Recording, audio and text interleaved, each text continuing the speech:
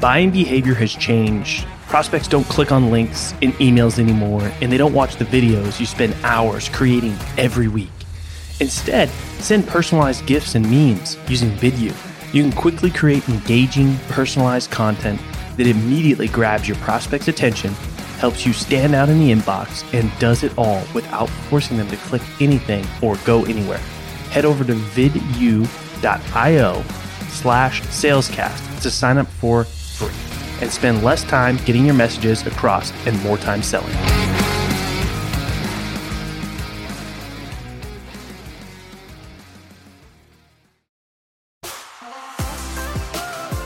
My name is Colin Mitchell, and welcome to Sales Transformation, a daily podcast with the best moments from the most respected people in the sales world. The goal of this show is to give you a daily dose, weekends included, in 10 minutes or less to help transform the way you sell.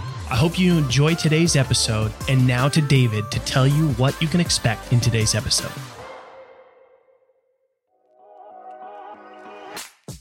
Let's get down to details with emails as Jonathan answers Colin's questions on the ideal frequency of sending emails and the tools that are effective for the entire process.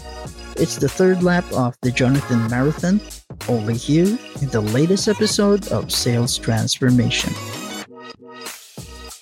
How many emails do you recommend in a sequence like this, or even in more, hey, bought a low ticket, trying to get them to, high ticket, or, to cover all of those, phases? Is there multiple emails that you recommend for each phase, or is it one email per phase in a lot of cases? I would say 7. I generally write 7 per phase, and every day. So 1, 2, 3, 4, 5, 7 days in a row.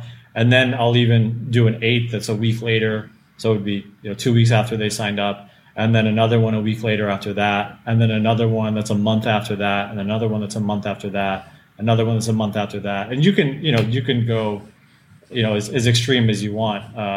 But the most important thing here is you have to use a software that uses a trigger that will turn off that sequence as soon as they perform the action that you want them to take. Because if you don't do the mechanics of the back end correctly, now they're getting all sorts of random emails and you've lost trust. So that's just an important thing that, if we wrote these 55 email, this 55 email sequence and it's beautiful, but then, now you have more triggers and therefore you have more potential problems that you could break.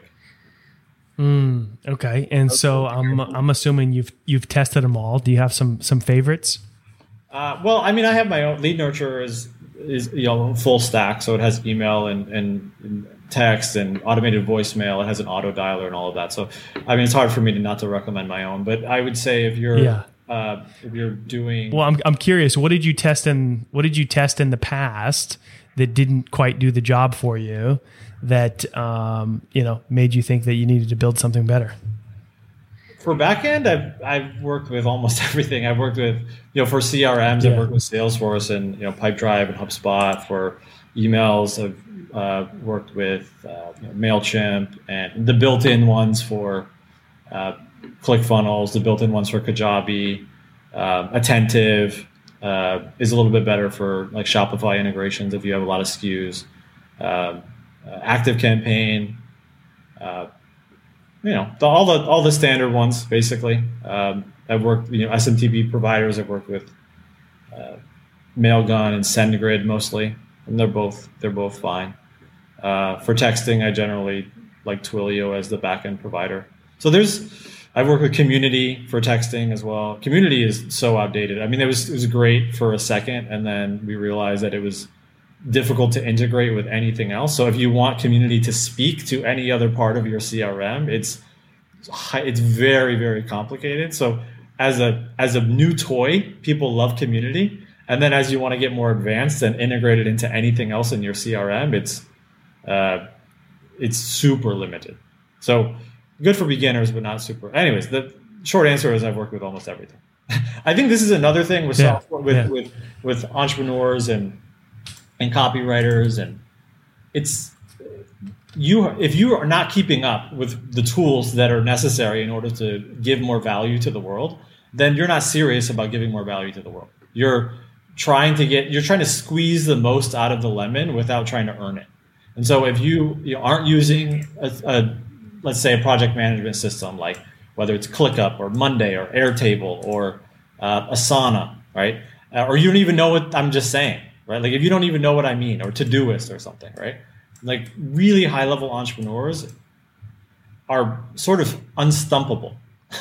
And they're going to know what's going on in the world of project management. They're going to know what's going on in the world of back-end nurturing sequences. They're going to know what's going on with what's the difference between, why did Salesforce buy Slack? Like these types of things are as you get more payment processors and all of these kinds of things. So if you're like, I'm a salesperson and my job is to be really good on the phone. It's like, yeah, that's fine. But do you want more leads? Maybe you should learn a little bit about email or funnels, or rather than being passively waiting and hoping that someone else on the team fixes my problem for me, just go ahead and fix your own problem. And I think that if you do that over and over again as a professional or as a manager or as an entrepreneur, it's very difficult for you to fail, because you're going to be iterating and staying on the cutting edge. And other people are just not going to be willing to do it, because our default biology is lazy. Our default biology wants to do whatever we did yesterday that allowed us to survive and procreate and nothing more. And so we're constantly fighting this lazy biology that we have. And if you're able to turn that on its head and do the difficult things, then it's going to be difficult for people to compete with you. Tom Bilyeu says this. He says, what's best? Work smart, work harder, or more hours? And it's a trick question. The answer is all three. Because if I do all three, you're not going to compete with me.